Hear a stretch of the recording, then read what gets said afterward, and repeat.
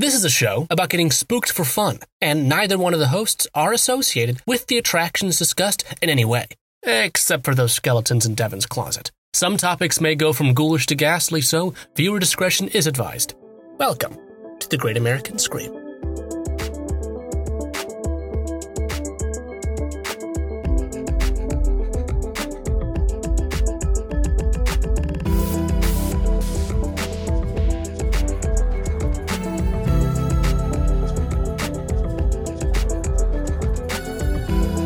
We're just gonna we're just gonna do the podcast. You think? Should we? Yeah. Hello, everybody, and welcome to the Great American Scream. My name is Devin Wright. My name is Adam O'Connell. Welcome back, everybody. Welcome back. Today is episode 2 of the Internet Horror Series. Episode 3. It's episode 3. It's episode 3. I've been so spooked that I forgot the order of the episodes. Selectively forgot the second one that we did, which you hosted, by the way. Oh, that's all. I don't remember a single part of recording that. That was a fever dream. Devin was possessed by the demon. Devin was possessed by the demon Pazuzu for the entirety of recording that episode and has no recollection that any of it happened. Which is the same demon that possesses you every time you host. Yeah. It's just I got him for a week. Just for a little bit. It was a rental program. It's like Blockbuster, but for demons, which is a concept I'm going to write down and copyright right now. Yeah. Make sure you put a note. Trademark. We own Demon Buster. Why don't we get into what we're talking about today in the last scary part of the internet? And by no means have we explored everything in the internet that is scary, but this is the last thing that we'll talk about for now. Yeah, we haven't covered monopolies or copyright law, so there's still definitely some scary stuff about the internet that we can talk about. Yeah, or the entire premise of catfishing. But for today, we are going to strap in our elementary and middle school safety belts because we are going back to CreepyPasta. CreepyPasta.gov. The government agency of CreepyPasta. We're going to go through a brief history of a couple of genres of creepypasta and kind of how they came to be on the internet. We'll get to highlight a couple of our favorites or ones that maybe we remembered fondly as a child and then went back and read to do a podcast episode and realized they weren't that good. They were poopy bad ones. Yeah. If you do not know what a creepypasta is, welcome. I'm so glad you bought a computer. But it is a scary story that circulates through the internet and then gets copied and pasted on different forums or websites, hence the term creepypasta, which comes from copypasta, which is like a fun little wordplay on copy and paste. Yes. So creepypastas came up in the kind of late aughts, early teens of the 21st century. I don't know, I said it like that. And they eventually, there is a creepypasta wiki that tries to catalog all the different creepypastas, but they come from all over the internet, whether it's like Reddit, like No Sleep, the subreddit, or 4chan, all those lovely dark corners of the internet. Yeah, and that's what I think is really cool about creepypastas is that they are original stories or original adaptions of stories that are just posted by amateur writers of any variety on the internet, and they kind of have this shared collaborative quality about them because no one person, except for maybe some of the bigger, more well-known creepypastas, but no one person kind of owns the copyright of a creepypasta, and therefore, we as the culture of the internet are able to add to the story and change the story to kind of have this shared urban legend of a sorts that these creepypastas become. Yeah, it's definitely the internet version of oral tradition that they take on a life of their own, and they get whole worlds of lore built around them when they're good, and when they're bad, they're about Peter Griffin killing his family or something. They still get whole worlds of lore painted around them. It's just dependent on the source material. And if any of these interest you, be sure to check out creepypasta.com or the Creepypasta Wiki, where they've got full versions of literally thousands of stories of every horror subgenre that you could possibly think of. And just as a quick content warning for this episode, these are horror stories and the internet is a very horrifying place. There are a few of these stories discuss things like suicide, murder, gore, and other psychological mayhem. So as always, viewer discretion is advised for both listening to this episode and going and reading them. Yes. And as I've started doing, there are labels for what we're talking about in the metadata of this podcast. So if you want to skip around and only listen to certain stories, you can probably guess by the names of them which ones are going to be super gory and which ones are not. Yeah, they're not hard books to read. So it's kind of weird to say, like, where do creepypastas come from? Because at their core, it's just a scary story. And we do not have the time, nor the knowledge, nor the space to go through the history of written oral storytelling. Yeah. That is not our discussion. Yeah, that's for the Great American History Book, our second podcast. As far as the idea of where this specific kind of medium of circulating scary stories on the internet comes from, I always think back to it as when you were first on your first email address. Devin, what was your first email? nyyanksfan98@aol.com. Somebody want to blow up my spot? Fill my inbox. I wish I could remember what my first email was. You don't remember? No, I believe it was Rose11707 because I thought that was fun because it rhymed. Yeah. And in your inbox of this email, you started to receive chain letters, which chain letters have been around since the internet began in the 1990s. Yes. So most of them are kind of forwarded jokes or scams, something where you would get from your grandpa, like forward. Great joke about dogs. And also America is dying. Yeah.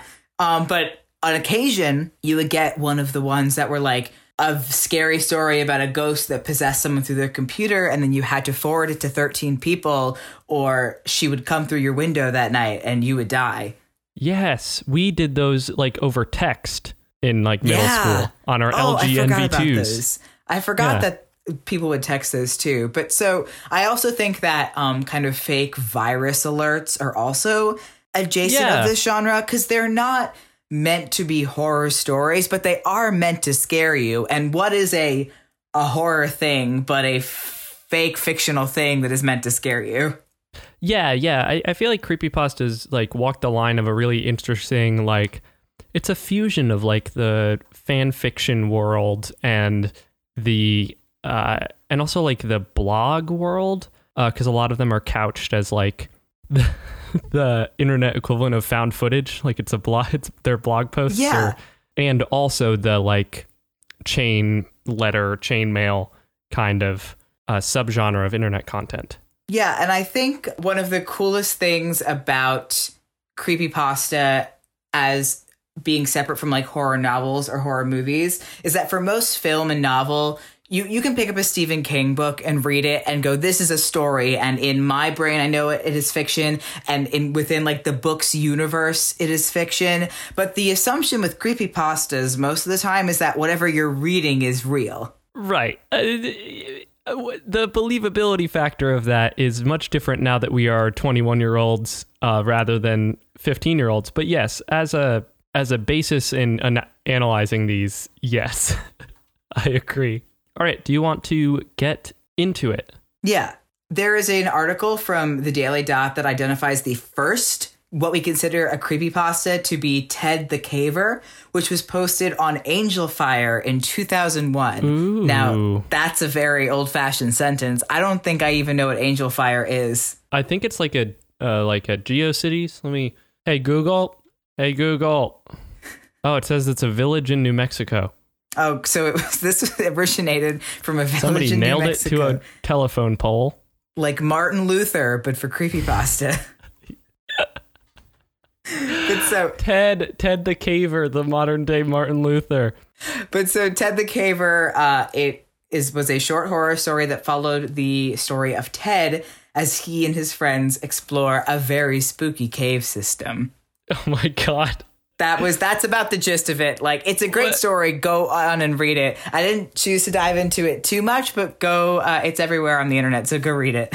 Why didn't they call him the spelunker? Like, why did they say caver? Caver's not a word. Spelunker, I think, inherently takes out the scariness of it. Like, I don't know if you've ever seen The Descent, but I don't even know in that movie if they say the word spelunking, even though that's what they're doing, because it is inherently a very silly word. Yeah, and very fun. It kind of gives the promise of jewels and gemstones. Yeah, and not scary underground vampire monsters. Yeah. They've kind of become what our version of an urban legend, like our Candyman, our Bloody Mary, sort of things that, yes, now that we are 22 years old, recognize as a fictional story from our childhoods. But for most of our childhoods, and for a lot of people through their teens, it became a very real thing, or something you were very afraid that was real. Right. And even if, like, you were 13 and you're like, I know this isn't real, but what if? Like, it's very much that. So how are we going to couch this episode? What's our format? So I wanted to dive into a couple of the most popular or most prevalent genres or subgenres of creepypasta, because you see a lot of common trends in a lot of them that you can kind of divide into these categories. And the ones that I've listed here by no means encompass all of the subgenres of creepypasta. Right. In fact, this is a very small selection, but this is kind of where a lot of the most popular ones kind of fall into. All right, what's our first one? Well, one that we're not going to talk about in depth for obvious reasons is the ritual game creepypasta, because we have dedicated not one, we done did that, but 2 whole episodes to ritual games, and probably more. So if you haven't listened to those episodes, you should, because they're great. Pause the podcast right now, go over, give us a little rate and review, and then listen to the Ritual Games Part 1 and 2, and then come back. We'll wait. Are you back? All right, so... I'm so excited. Thank you. Welcome, everybody. Welcome back. But so, and B, a ritual creepypasta is usually instructions or directions or the recounting of playing some kind of scary game. So going back to what we talked about in the Ritual Games episode, stuff like the Midnight Man, the Man in the Fields, you can compare them to kind of like a Bloody Mary situation. Right. So we won't dive deeply into those. Go check out those episodes to learn more about those ones. So the first one that we will kind of take a deep dive into is I've also always named these genre categories, so forgive me if they're not quite all encompassing, but I call this one television or the lost episode. So usually these are alleged recounts, usually through text, but sometimes through video, of, quote, lost episodes of usually popular kids shows, or a total, like, recounting of an original show on a network that you might be familiar with, or frightening theories about the show's intention / creation / what the show is really about, sort of thing. Right. Like we talk about in the YouTube episode, what these do, as well as the category that follows, is they play on, like, your knowledge of something to, like, make it super scary. They, like, establish, hey, this is a thing you know really well, and then they undercut it. Whether they do that well, we'll see. What's our first one? So the first one that we will talk about is called Dead Bart, which was originally posted on the internet by Game FAQs user K.I. Simpson, which is another thing I really love about these creepypastas, is that a lot of them do come from Reddit or 4chan or well-known websites, but a lot of them just started just random forums. So Dead Bart is an alleged lost episode from season 1 of The Simpsons. In the story, the narrator... You can't laugh Shout yet. it from the rooftops. What did the narrator do? The narrator gets in contact with Matt Groening to ask about... Well, no, in the story, I think, finds him at a convention, but I've chosen to include only the most relevant facts. No, he instant messages him. But so, contacts Groening to ask him about this alleged lost episode, and Groening tells him how to get to it, and then asks him to never speak of it again. Okay, you're going to walk out of this convention, turn northeast, take 50 paces, there will be a man in a car. He'll open the door for you. You have to say the secret password, which is Apu is the best character in The Simpsons, and it's not problematic at all. And then it'll take you to it. All right. So once he's completed all these steps, the episode follows the story of Bart. The Simpsons are on vacation, and on the plane ride there, Bart is dicking around as rambunctious little scamp does. And he gets sucked out of the plane and is killed. And the thing the author notes is that the shot following is a near photorealistic drawing of his corpse. And this photorealism is a extremely common trope, and especially the television creepypastas, but anyone really, where just there is something that people find inherently scary or horrifying about a cartoon style with like photorealistic eyes. Right. The scary thing about that is not that it's a corpse, it's that it's a photorealistic depiction of Bart Simpson. They could have just made the episode be human Bart rather than dead Bart, where everything else is the same. It's a totally normal episode of The Simpsons, but when Bart Simpson says "eat my shorts" to the principal, he looks like a real human, what Bart would look like as a person. That would be very scary. That's horror. So the entirety of the second act of this episode is the family weeping around the kitchen table as the episode begins to deteriorate in like static and everything. And so the third act takes place a year later in a deserted Springfield, where they go to visit Bart's grave, which has been open this whole time. And, this is whack. And in the rest of this graveyard are tombstones with the names of every guest star who's ever appeared on The Simpsons on them, as well as the date of their death. Now, for those who had already passed by the time this creepypasta was written, the dates of death were correct. But for every other tombstone in that graveyard, every other celebrity, the dates of death were exactly the same. And it was December 22nd, 2012. They predicted the Mayan end of the world. Now, I don't deserve a medal for poking plot holes into a creepypasta, but if it's only the first season of The Simpsons, do the tombstones have the accurate predictions of which celebrities would guest star on The Simpsons in the future? Okay, yes. That's neat. Then we could know when The Simpsons ended, because we could just go to like the youngest person. But what if it's like a celebrity you've never heard of? Like, what if some celebrity... Adam, what if our names are on there? What if we guest star on the day when the Simpsons animators finally actually do this episode, and then we're invited to guest star? And then they kill us in cold blood. Yeah.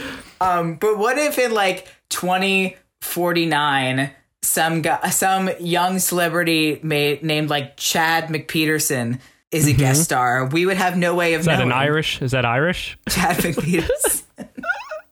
Yeah, the great McPeterson clan. But anyhow, I remember really liking this creepypasta as a kid, and reading back, I also still like it. Like, inherently, these television ones are a little silly just because they're associated with such innocuous media. But like, as far as the composition of like a horror story goes, I like this one because it's simple, which it doesn't sound simple. I will say, like, even though the whole thing at the end with all the tombstones kind of like comes from out of left field, it is still scary as like a concept. Yeah, this is kind of the perfect creepypasta to start with, because it does provide like a pretty good base layer of like, some of these are well composed, like short horror stories, and they use their like reference material, like The Simpsons, as just kind of a jumping off point. And like, if this was just a horror story about a family on a TV show where this episode is lost and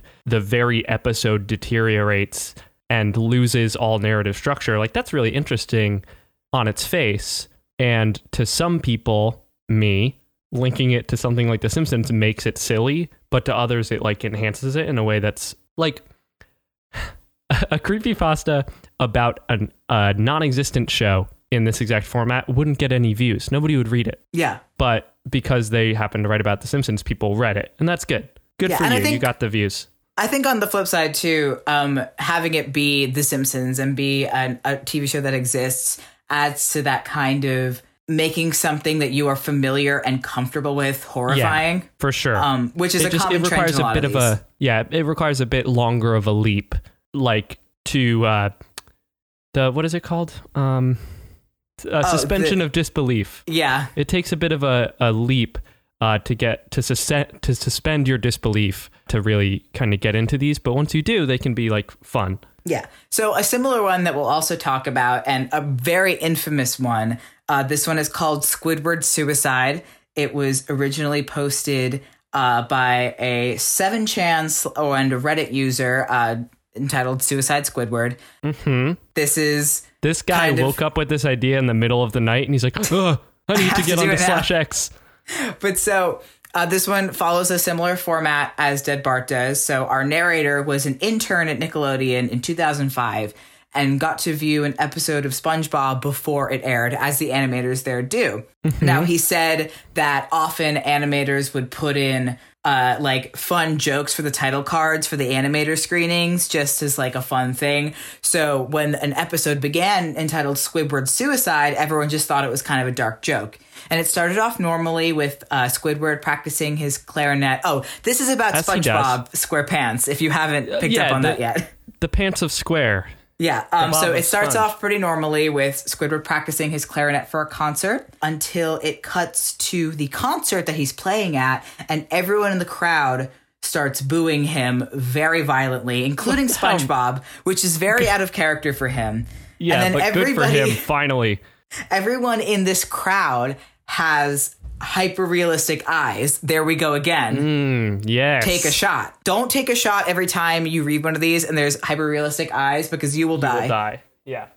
So then it cuts to a very quiet, minute-long shot of Squidward crying in his bedrooms, and other sort of creepy, deteriorating things start to unfurl, including some split-second photos of dead bodies. Squidward begins crying blood and staring at the viewer in black and white, which is probably the most iconic image of the story. You've probably seen it, of this black and white Squidward with like these big eyes and these like bloody tears, before the episode ends with him shooting himself with a shotgun. So, sure. Yeah.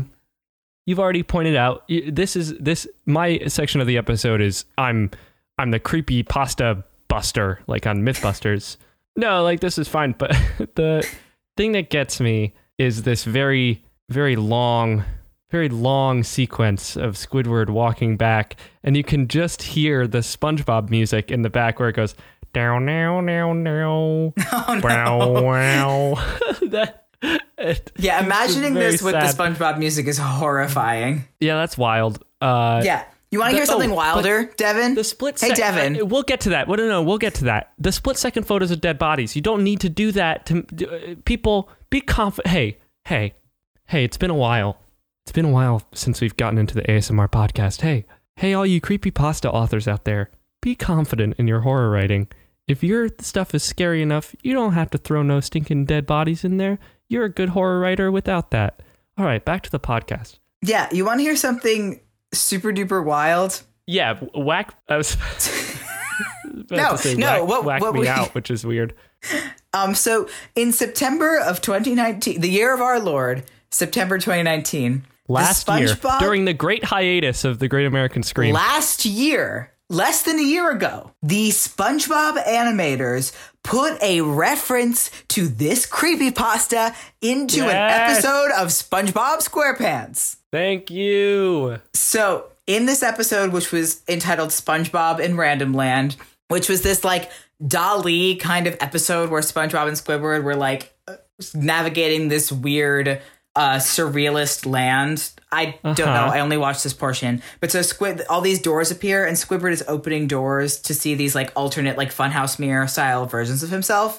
And he opens one door, and it's a shot of his bedroom before a terrifying picture of Squidward with photorealistic eyes and black tears appears, accompanied with the scream. Like, you can't even say that this is not a reference to the creepypasta because it looks exactly like the picture from it. What?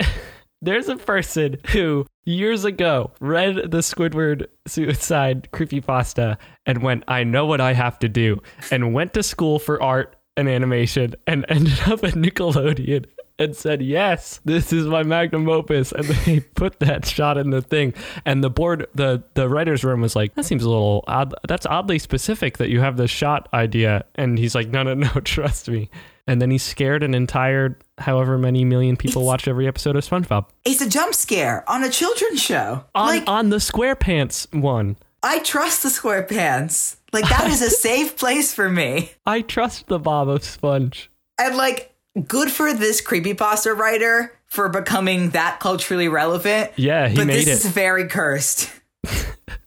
The phrase, good for that creepypasta artist for achieving that level of relevance, but this is cursed, could describe any creepypasta that has reached a certain level of relevance. The last television-esque creepypasta we will talk about is not of the lost episode genre, and it is also my favorite creepypasta of all time. Yeah, it's also good, which is nice. It's Candle Cove. It is written by Chris Straub, who is the same guy who makes Local 58. So yes, one of the heroes of this podcast. Inherently, I would adore it. So Candle Cove is an original story from 2009. It was told via a thread on the Net Nostalgia forums, which are not a real website, but in which a group of users discuss a show from their childhood's Candle Cove. The show is about a girl named Janice who is friends with a bunch of puppet pirates. They begin to discuss kind of the creepier aspects of the show, such as the villain, the Skin Taker, who wore a cloak of children's skin, and an episode that consisted entirely of everyone just screaming and flailing for the whole episode. And then at the end, here's the big M. Night Shyamalan twist. When one user asks his mother about the show, she tells him that whenever he sat down to, quote, watch Candle Cove, he was only watching static on the screen. I love this. I read this earlier today. So good. There are so many levels. Like it just shows that Chris Straub is very talented. Like to be oddly specific about like setting up this show with Janice and her puppet friends and like all this stuff. And then, leading the discussion, also couching it as a forum discussion. Super interesting. Then delving into the creepier aspects and throwing in a little bit of absurdity with the Skin Taker, which is wild. Then an episode of flailing and screaming. That was just, we had a teacher at NYU who went around Spain doing a show where they just yelled at the end for 10 minutes. That's not scary. That's just art. But Chris, I have one thing. Why would a mother allow their child to sit in front of a television screen that's only showing static? Are you giving Chris Straub notes right now? Yeah, I am. For when he's inevitably on this podcast. What? I say that, but my mom would let me do. My mom would let me do that. Yeah, that's fair. This creepypasta is great. I got a television adaptation on the Sci-Fi series Channel Zero in 2016. So each season is a different creepypasta, and the first season was Candle Cove. Go watch it. It's all on the internet. Yeah, good for Sci-Fi. Just really going there, really just doing it. Good for them. Well, it wasn't like the show Candle Cove. It was like a mystery show about, like, they didn't just do the television show Candle Cove. They did the story. It's Are You Afraid of the Dark or Goosebumps, but instead of Goosebumps novels, it's creepypastas. Yeah, exactly. It's like adult Goosebumps. Yeah, it's great. But so kind of adjacent to the lost episode or television genre, there's a lot of creepypastas that involve video games too. Yes. Same idea, same concept, a creepy or corrupted video game. And what's really cool about a lot of these is that fans will often, like, if they're simple enough, will recreate some of these games so that you can actually play them. One of the most notorious examples is Ben Drowned by Alex Hall, which is based off of Legend of Zelda Majora's Mask, obviously. So our narrator gets a free Majora's Mask cartridge from a strange old man at a garage sale, which I like the concept of already. And it goes about as well as you would expect. It's quite a long saga. Like, this creepypasta was told over years, which is a lot of things for creepypasta. And it jumped the shark a few times. Well, it becomes kind of a blog, sort of, where people can kind of regularly check in and see how this person is doing and what developments are in the story. But kind of the main idea is that he discovers that the game is haunted by the previous owner, a child named Ben, who drowned, hence the title. The titular Ben who drowned. Yeah.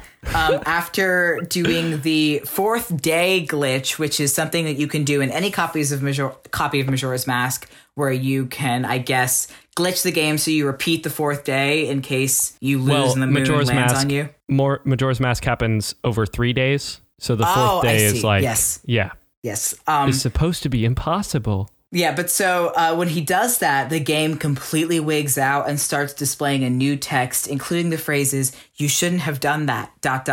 and "You've met with a terrible fate, haven't you?" Which kind of became like the catchphrases of this creepypasta. An incredible meme.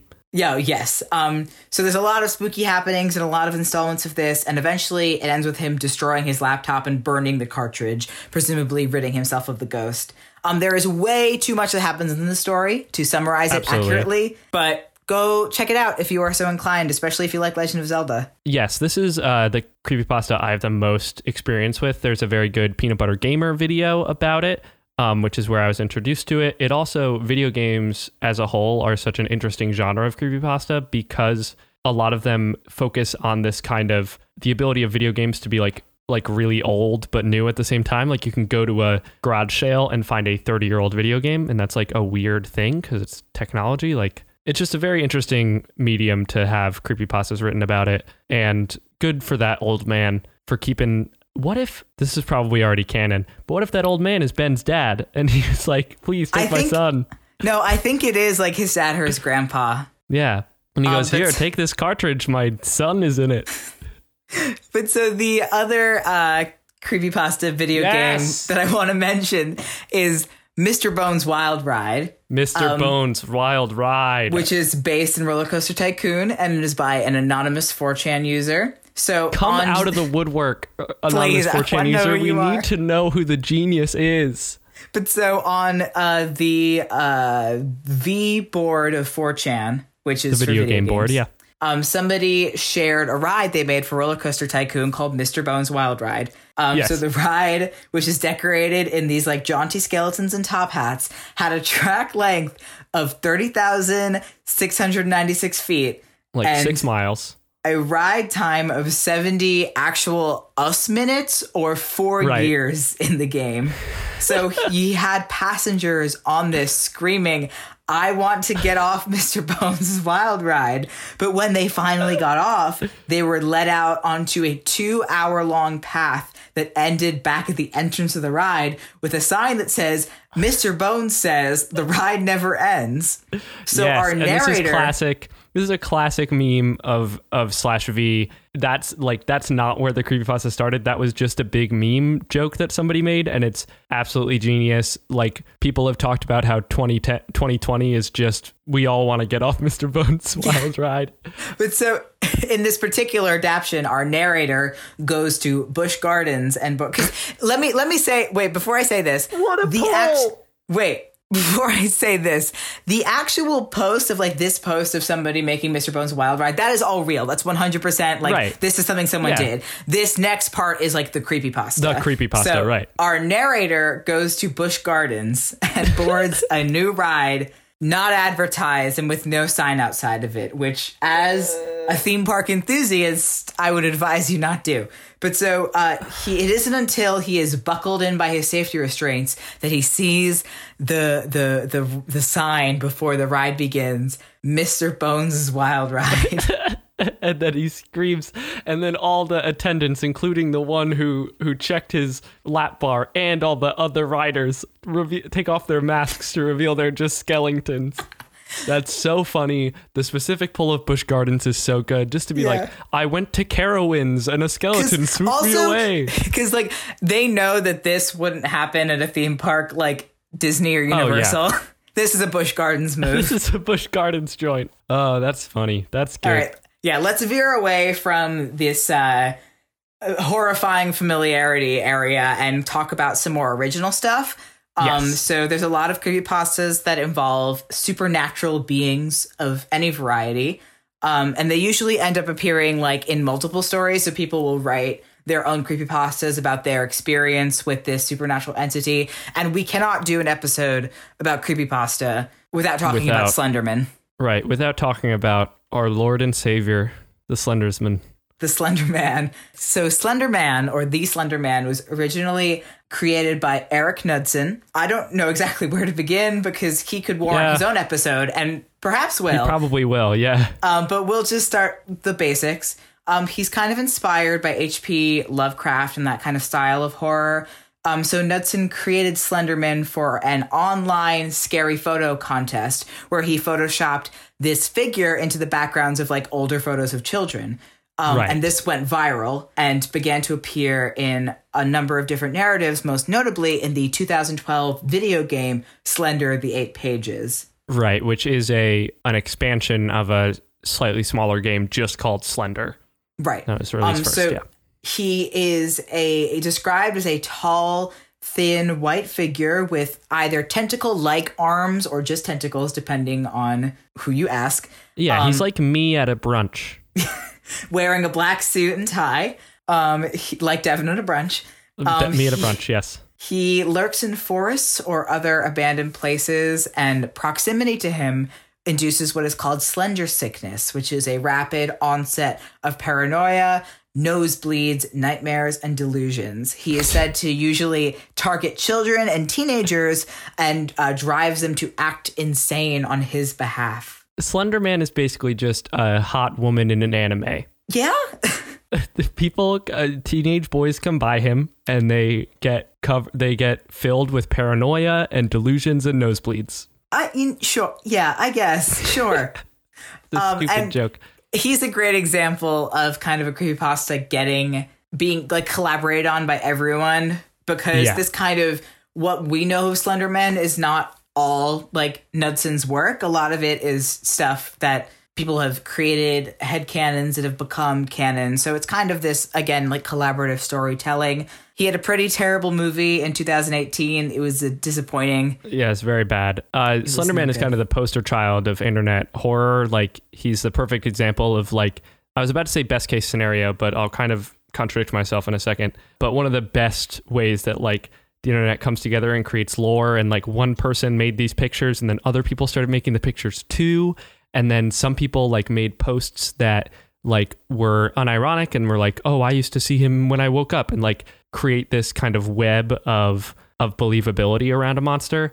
The problem comes with, like, the way it interacted with children and the tragic stabbing that occurred with Slenderman. And we've talked about that in a previous episode, but yeah, it is definitely the most notable piece of creepypasta media. Yeah, definitely. And I want to talk about another supernatural creepypasta that is slightly less well known, but if I understand correctly, older than Slenderman. So this one is older than time itself. This one is Zalgo, created by Dave Kelly. And this one is not even kind of abstract. It's very abstract. So I'm going to try my best to describe it to you in an audio medium. Yeah. So Zalgo, the creature, is a malevolent entity that has no real recognized form, although some say that he has 7 mouths speaking in 6 foul tongues. What's that seventh mouth doing? What that seventh mouth do? But so according to the creator, he is merely, quote, something horrible, something that's coming soon. Ooh.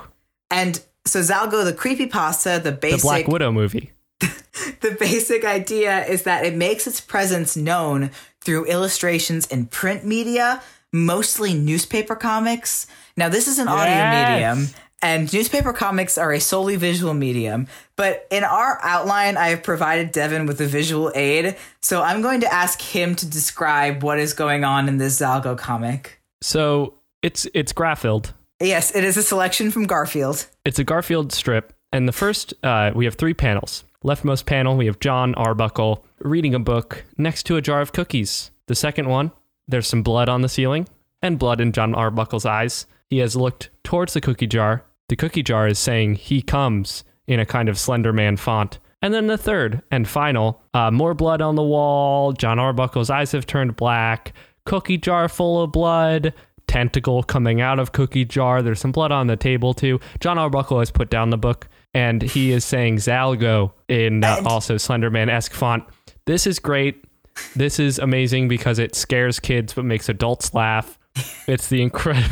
I do think Zalgo is scary, but it also cracks me up. It's very funny. The idea, this is the thing, is like Garfield is already like we already make memes of Garfield everywhere, of like changing his strips to be actually funny and like all that stuff, taking him out of it. So on an internet screen, me seeing this Garfield thing is funny. But if you picture seeing it in like a newspaper, that's really interesting. That's like, oh, that could actually be scary. Yeah. There's another notable example that I didn't put in here. It's from an Archie comic. Like, it's in a couple of different ones. And I think the original one that he created was from Family Circus.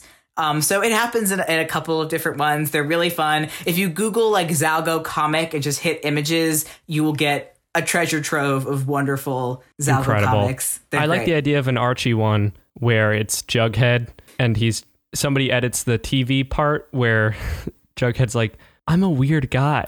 He's look at my hat, except I don't think that was Zalgo. Ever in the comic. No, but I want it to be the TV version, and then Zalgo comes out of him. He becomes Zalgo. Don't you get it? I'm a weird guy. And then he morphs into Zalgo.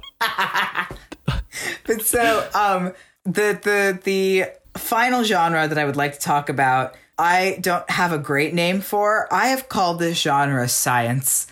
But they're the ones most couched in reality. Like they're presented as facts. Like these are ones that they're presented as studies or thought experiments or concepts or things that we are supposed to accept as fact, like things in our world.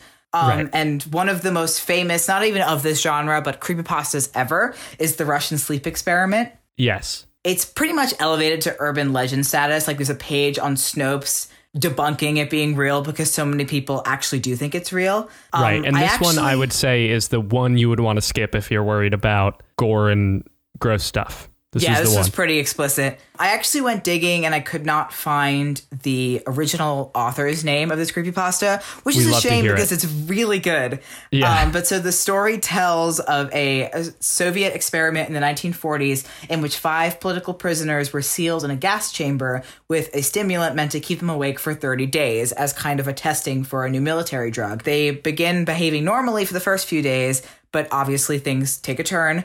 They start screaming uncontrollably, smearing their own feces everywhere, mutilating themselves, auto-cannibalizing themselves, etc., etc. They refuse to leave the chamber and beg for the gas again when it's turned off.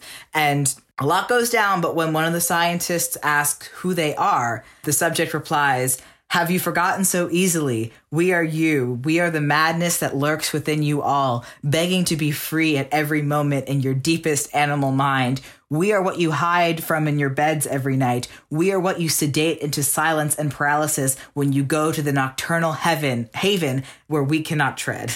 Hell yeah, brother. I love it. Yeah, this is metal as hell. It's so goddamn cool. There's so much about it, like couching it as a Soviet experiment that like lends to the credibility of an urban legend because you're like, oh, who really knows? The goof factor that I will introduce into it is the idea of a scientist who opens the door and goes, "Who are you?" Even though they're the ones conducting the experiment. I think they know who they are. And another thing about this one too is that, and you can't get it from this summarizing medium that we're doing, but it is just a very well written. Right. Like a lot of creepypastas kind of fall into the category and then he turned around ... and there was blood ... This one is very well written. Yeah. It's just a great story. Check it out. It is very explicit and very scary, but it's great. Yes, but it's very good. It literally reads like a Stephen King novel. It's very good. Yeah, this second one is called Please Wake Up. This one is also pretty freaky. And the way that it appears on the internet is as usually a picture of a note with this note written on it, saying that it has been reported that some victims of torture during the act would retreat into a fantasy world from which they could not wake up. In this catatonic state, the victim lived in a world just like their normal one, except they weren't being tortured. The only way they realized they needed to wake up was a note they found in their fantasy world. It would tell them about their condition and tell them to wake up. Even then, it would often take months until they were ready to discard their fantasy world and please wake up. Right. This one scared me a lot as a kid. Yes, this one is my worst nightmare because of the idea of living days and then waking up and being like, oh, I gotta do it again. Like, that's so frustrating. What if I had a big school test and I did real good in it in the fantasy world, and then I come out and I have to study again?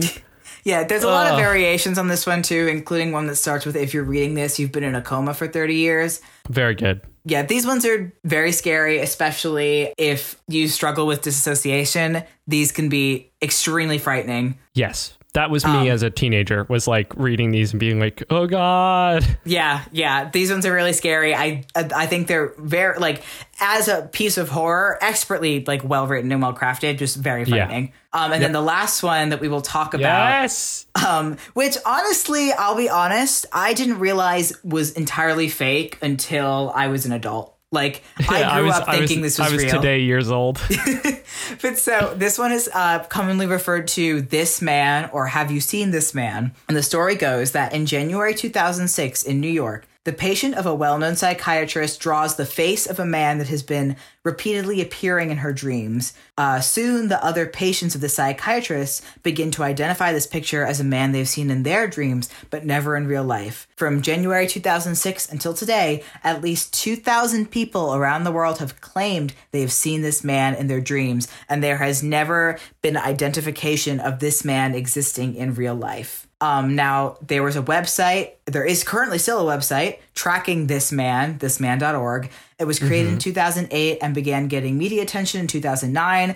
And then many people came forward and claimed to have seen this man in their dreams. And in 2010, the woman who created the website, Andrea Natella, confirmed it to be a hoax. It was a guerrilla marketing stunt, allegedly for an unreleased Brian Bertino film. But I remember seeing this around Facebook and around, I saw this everywhere. Like, this man appears in everyone's dreams. Yeah, it was one of those things that would like get sent around on like meme apps and stuff. You would like see it around. I think the patented Devin Wright goof factor in this one is, why would a psychiatrist, like, why did he show the picture to other people? In what world do you go, I saw this man in my dream? And he goes, all right, let me file that away. And then randomly, the next person who probably has a totally different set of different issues that they're getting help with goes, oh yeah, well, this month has been a little bit rough. I've had some attention issues. And he goes, oh, okay. Have you seen this man? Well, I hate to burst Or did he pin it? I imagine he pinned it on a corkboard behind his desk, and somebody sits down and goes, wait a minute. I'm going to burst your goof bubble right now. Is that the story Don't says burst that my goof. But no, the story says that he left it on his desk and another patient saw it. But HIPAA, dude. You can't do that. Still. But I think this one is really good because it's really creepy and it's also just vague enough to be a thing. Yeah, also the dude is just vague enough to appear in everybody's I put a picture dreams. of this man in the outline. So, Devin, you did such a good job with Zalgo. Please describe the man you were seeing. This man looks like Pee Wee Herman if you took his head and squished it to be a little more round. He looks like Pee Wee Herman went through a steamroller. Yeah, he looks like in like Tom and Jerry, if Tom got like ran over by the rolly thing, the steamroller, I guess. Yeah. Yeah, and became like a pancake man and slowly floated to the ground. If that happened to Pee Wee Herman, this man would be that.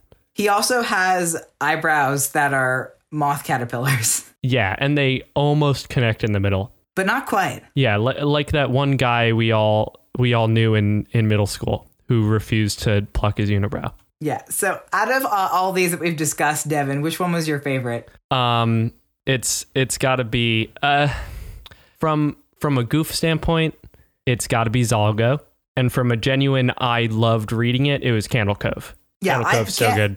Zalgo and Candle Cove are also two of my favorites, and Candle Cove will always be my favorite creepypasta. But after this, I am all about Zalgo. I'm all about Zalgo, babe. That would be the name of this episode if we had goof names. It'll be the subtitle of this episode. All about Zalgo to the hero side of this podcast. Yes, and speaking of heroes, this is my official call to Chris Straub to come onto this podcast. Please. I want to talk to you so Chris bad. Straub so bad. You're so smart and so good at what you do. Creepypastas are fun. Yeah, there's literally thousands more. We barely scratched the surface. So yeah, please. And the Creepypasta wiki has a random button. You can just random it. Yeah, go check them out. They're great. Like, you're going to find some golden nuggets. You're going to find them there hills. You're going to find some trash nuggets. Some poop and some gold. But other than that, I think that'll do it for us. So thank you so much for listening to this episode of The Great American Scream. If you enjoyed it, please leave a rate or review on whatever podcast service you happen to use, if that's available. We are available wherever you get your podcasts. That now includes Spotify. And the best way to spread the word about this show is to tell a friend. Word of mouth is the best form of advertisement. And if you have a friend who likes to get spooked, be sure to share it with that friend. Adam, can you pimp our social medias? Yes, you can check us out on Facebook at The Great American Scream or on Twitter at Great Scream Pod. If there is something you would like us to talk about on the show, you can tweet or post at us using the hashtag TGAM. Let us know what you want to hear about or what spooky things you find. Hashtag TGAS. Damn it! I thought about it too. We are free from the curse. TGAS is the hashtag once again. TGAS. Tell us what you want to hear about on the show. Send us your favorite creepypasta. Send me specifically your favorite Zalgo comic. Yes, please send us your favorite Zalgo comic. I want them too. Fill my AOL inbox with pictures of Zalgo. A special thank you goes out to Stevie Viola, who made our theme music. You can check him out on Twitter and on YouTube. Yeah, and thank you again to Rachel Shu, who just designed our brand new fancy logo stuff. Yes, I believe that is it for us. If that's it for you, Adam, I have been Devin Wright. It for me. I have been Adam O'Connell. And hopefully you have been spooked, and now you will go out and spook more. But you will do it safely. Yes, like Jesus said, go and spook on more.